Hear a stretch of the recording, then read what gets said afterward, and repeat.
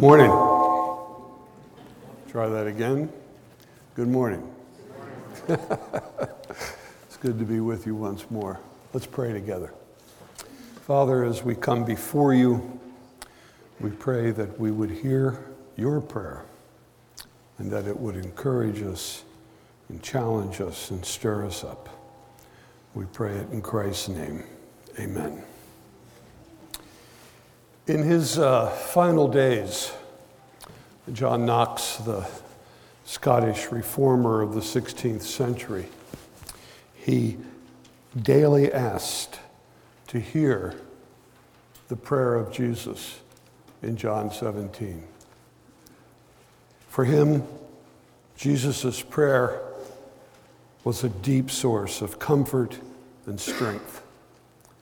And I hope and I pray that it is also for you as well as for me. Last week we listened as Jesus prays in verses 1 through 5, he prays knowing that he will soon suffer the horrors of crucifixion.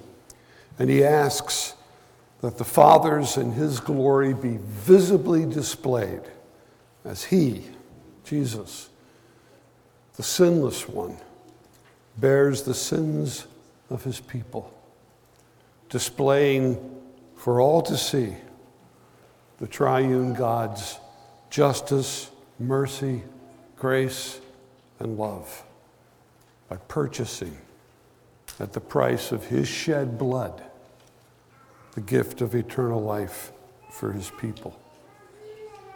Now next week, we'll hear Jesus pray in verses 20 through 26.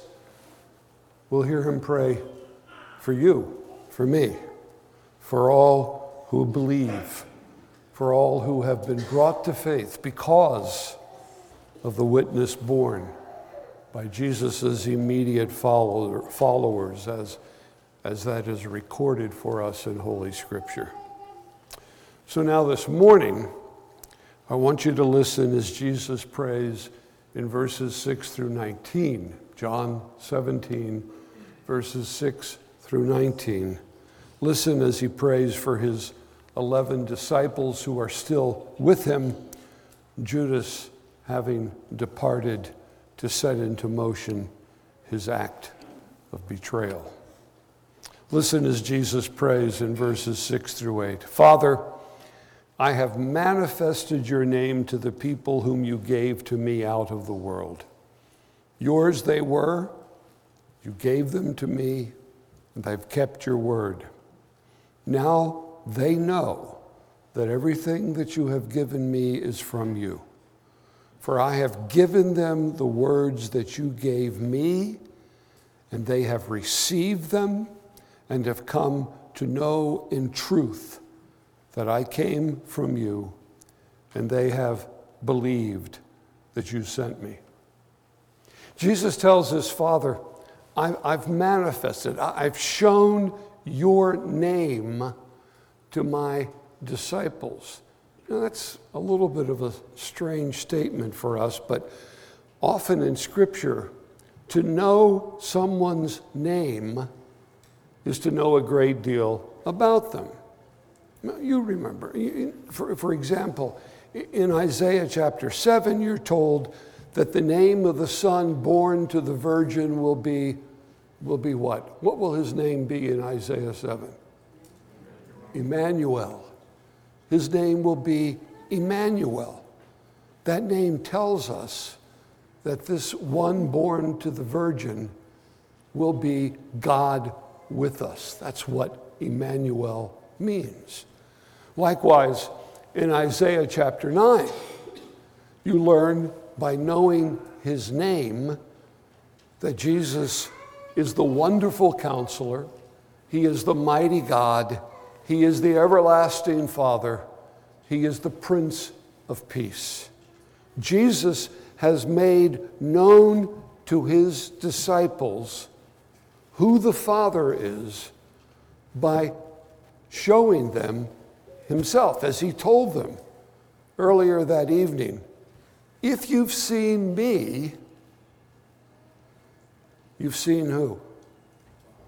you've seen the Father. A few weeks earlier, Jesus tells the religious leaders of Judea, I am the great I am. Well, he's telling them, I am Yahweh, come in human flesh. I am God. And they understood what he was claiming, but they didn't believe it.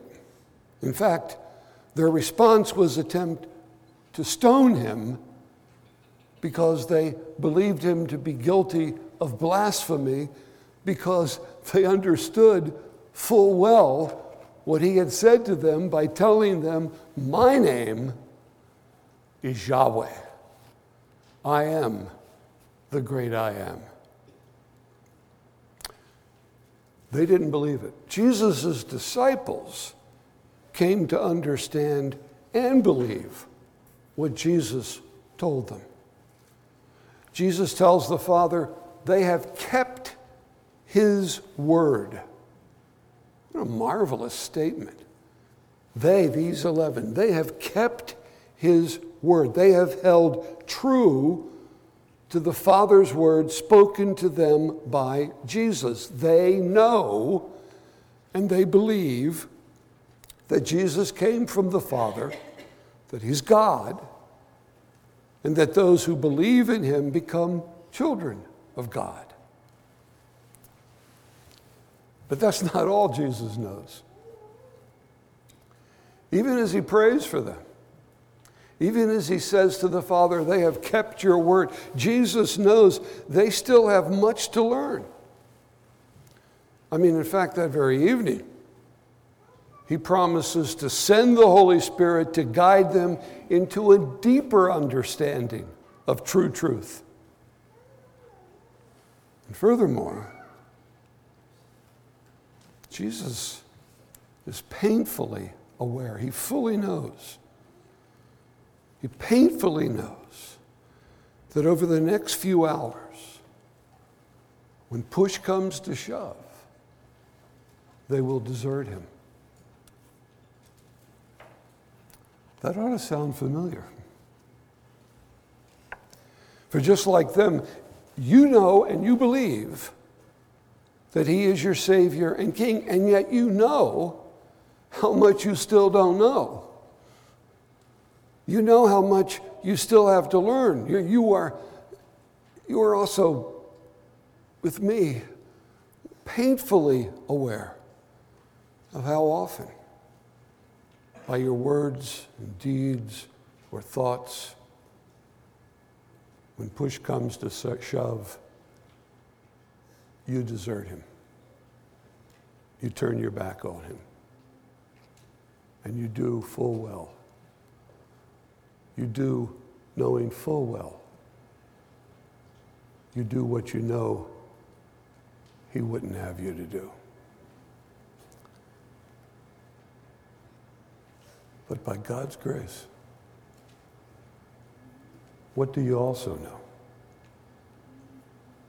You also know that God is gracious, merciful, loving, patient, and forgiving. Think about that moment in time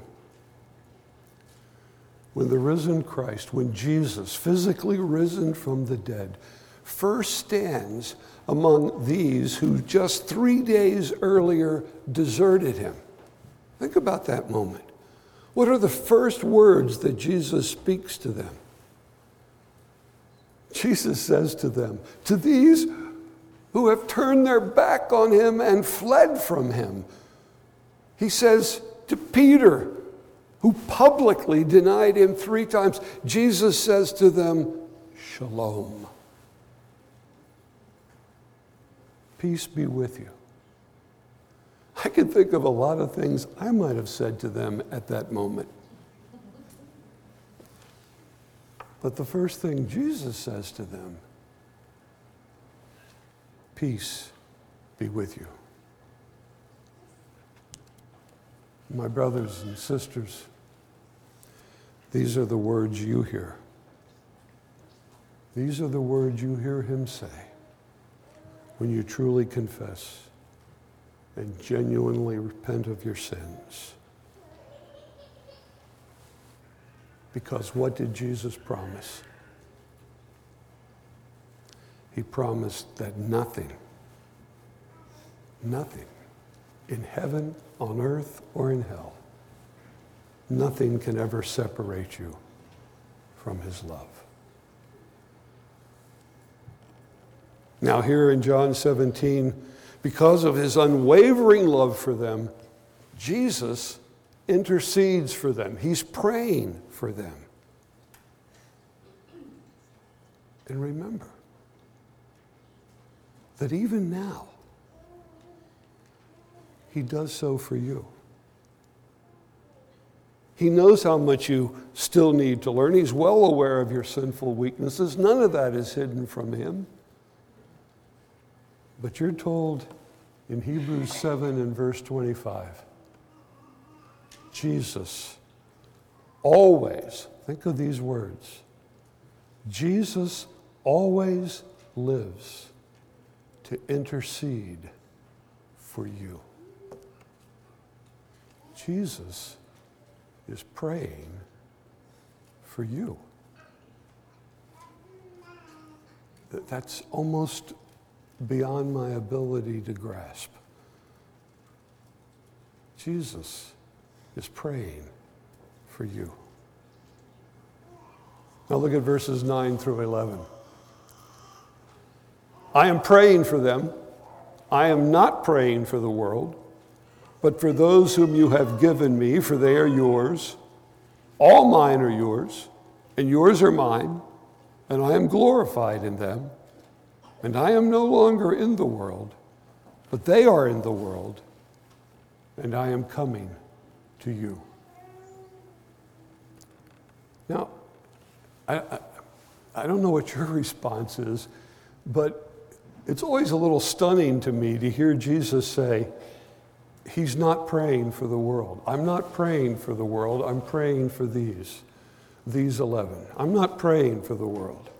I mean, didn't Jesus tell Nicodemus in John 3:16 that God so loved the world that he gave his only Son, that whosoever believes in him should not perish but have eternal life? Well, of course he did. Jesus tells Nicodemus, a leader of the Jews, he's telling Nicodemus God doesn't simply love the Jews. He's telling Nicodemus that God's saving love extends to all throughout the world, be they Jew or Gentile. God's love extends to all who by grace through faith embrace Jesus as Savior and King. Okay. But here in John 17, verse 9, Jesus is using the word world differently. Here in John 7, verse 19, Jesus uses the world for which he is not praying. He's using the word world to speak of those who live in active rebellion against the one by whom and for whom they were made. And furthermore, as you will see, here in John 17, God's love for the world, God's love for all manner of people, will be made evident. Jesus will send his disciples into the world to preach the gospel and make disciples of all manner of people, including you and me. And look at verse 10. Jesus says to the Father concerning his followers, all mine are yours, all yours are mine. Scripture teaches that before the foundation of the world, these 11, that before the foundation of the world, you and me belonged to the Father. And now, the 11, you and me, we belong to Jesus. Which is why Jesus tells the Father concerning the 11 and concerning you and me, that in them he will be glorified. Jesus, I'm going to return to the Father. They will remain in the world. But by God's grace, they will visibly display Jesus' glory by being faithfully obedient to him. And therefore, Jesus prays in the latter half of verse 11 and verse 13, Holy Father, keep them in your name, which you have given me, that they may be one even as we are one. While I was with them, I kept them in your name, which you have given me. I have guarded them, and not one of them has been lost except the son of destruction, that the scripture might be fulfilled. But now I'm coming to you. And these things I speak in the world, that they, those listening to me as I pray, that they may have my joy fulfilled in themselves. Jesus speaks of God in two ways. He addresses God as Holy Father. You see that. Holy speaks of God's transcendence, which is a word that means that describes the fact that God is not of this world. He's not subject to the limitations of this world. But note also that Jesus addresses him as Father, a term that speaks of a familial, intimate relationship. Now, you may have many friends. You may have perhaps a few close friends. But you have only one earthly father. And for most of you, that relationship supersedes all other earthly relationships.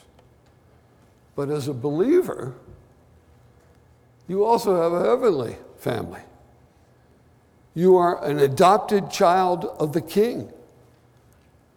And you enjoy a familial, intimate relationship with your Father in heaven, as well as with one another. There is a tie that binds us together, of which the world knows nothing. Jesus prays for them. Jesus prays for the Father to keep them in his name. That is, to keep them faithful to him and to protect them by the power of his name. During the past 3 years, Jesus, as their good shepherd, loved, kept, and guarded his sheep. Only Judas was lost, as we're told he would be in Psalm 41:10. But now Jesus, knowing he will soon no longer be with them physically, Jesus deliberately chooses to pray aloud so that they, as well as you and me, so that they might hear and know that the Father will keep and guard them. And being kept and guarded by the Father, they will experience that Christ-like joy that comes from doing the Father's will. I read somewhere recently that the most popular course at Yale University is entitled The Pursuit of Happiness. I would suggest the following acronym as an outline for their course. Of course, they won't pay any attention to me, but I would suggest the following acronym. The word joy. J, Jesus first. O, other second. And Y, you third. Now listen as Jesus prays in verses 14 through 16. I have given them your word, and the world has hated them because they are not of the world, just as I am not of the world. I do not ask that you take them out of the world, but that you keep them from the evil one. They are not of the world, just as I am not of the world. Now, my friends, Jesus knows. Jesus knows full well that life in this world isn't easy. The world hated and killed him. The world hated and killed him. Likewise, the world will hate his followers. 10 out of 11 will die as martyrs. John will be exiled to the Isle of Patmos. The world will hate and persecute them. Why? Because they received, believed, and proclaimed the word Jesus spoke to them. The world's hatred is because Jesus' true, eternal, unchanging truth doesn't fit with this world's ideas. You see and you hear all around you the world's increasing hatred of Jesus' word. The world finds the teaching of Jesus and his word to be narrow-minded and bigoted. And you know, I hope you realize, if you pay attention to what is going on in our nation, to say nothing of our world, you know that if you live and hold fast to his word, the world calls you bigoted and intolerant. And there's nothing worse in the world's eyes than being intolerant of the ideas of others, even if those ideas are lies that contradict Jesus' word. Since this is the world in which Jesus leaves his disciples, he asks the Father to protect them from the evil one and his cohorts, to keep them from being overwhelmed by evil threats and the enticement of sin's lies. Jesus knows. That's why he prays this way. He knows that you are or that you will be under attack, but he places you here not to fight with the weapons of this world, but instead to stand firm in his strength, to overcome by his might the threats and enticements of sin. He places you here to blaze with his glory,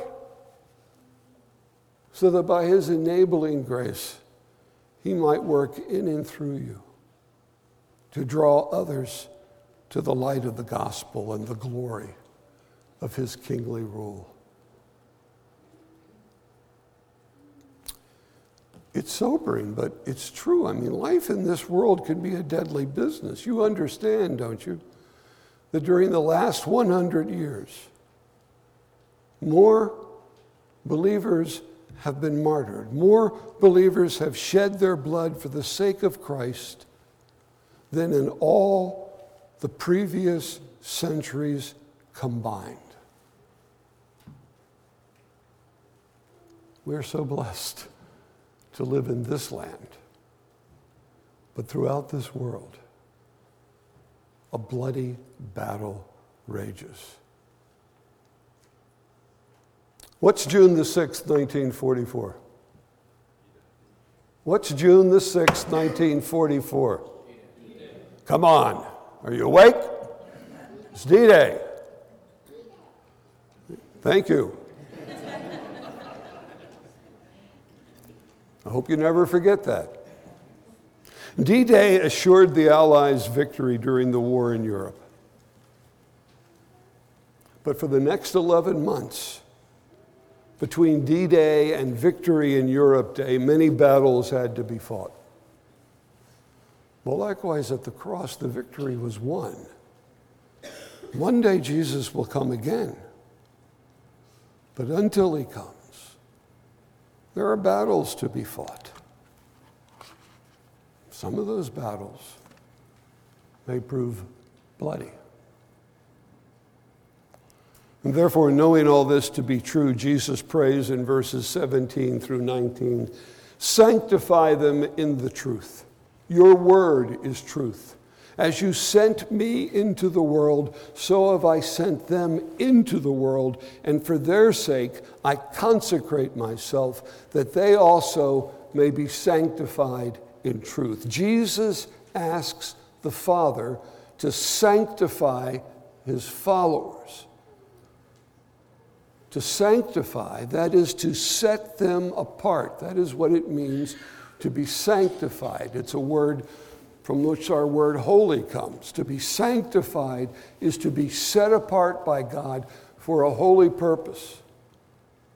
Jesus asks the Father to sanctify his followers, to set them apart to the holy purpose of fulfilling their God-given task of remaining faithful to his word and of carrying the good news of the gospel into all the world.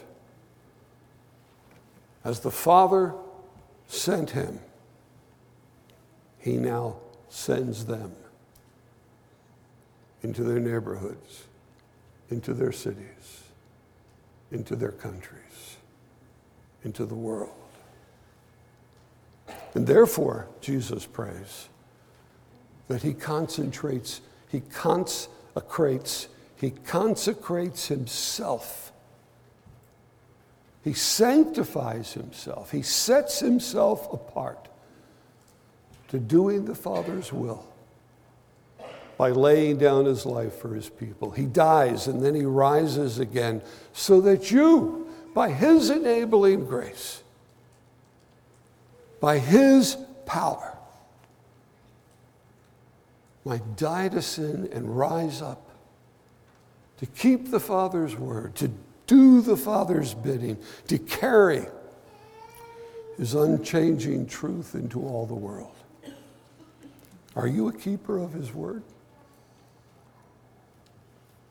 Do you know that he is your God, your creator, savior, and king, the one who freely chose to humble himself, to become a man, to pay the penalty for your sins? We will soon come to this table and we will eat this meal together, the Lord's Supper. We will do it in remembrance of him, in remembrance of him who died and rose again, that we might be his people, that he might be our God, that we might do his bidding, that our lives might blaze with his glory for the sake of his holy name and for the temporal and eternal welfare of others. Believer, you may, like John Knox, as you read and reread our Lord's Prayer, I pray that you will remember that even now he's praying for you. Jesus is praying for you. Jesus lives to ever make intercession for you. He's praying for you to be sanctified, for you to be set apart, for you to be protected by the Father, for you to blaze with his glory, that in and through you he might draw to himself others, that they too might know the joy that comes, the joy that I hope you could bear witness to, the joy that comes from living the life he created you to live, which is the best of all possible lives. Let's pray. Father, prepare us now to celebrate this holy meal. Father, it is just stunning to hear Jesus pray for the 11, to know that even as he intercedes for them, so he intercedes for us. He intercedes for us that we might be sanctified, that we might be set apart to the doing of his holy purposes. So, Father, may we blaze with your glory. May you use us and use us up until that day when every knee will bow and every tongue will confess that Jesus is Lord.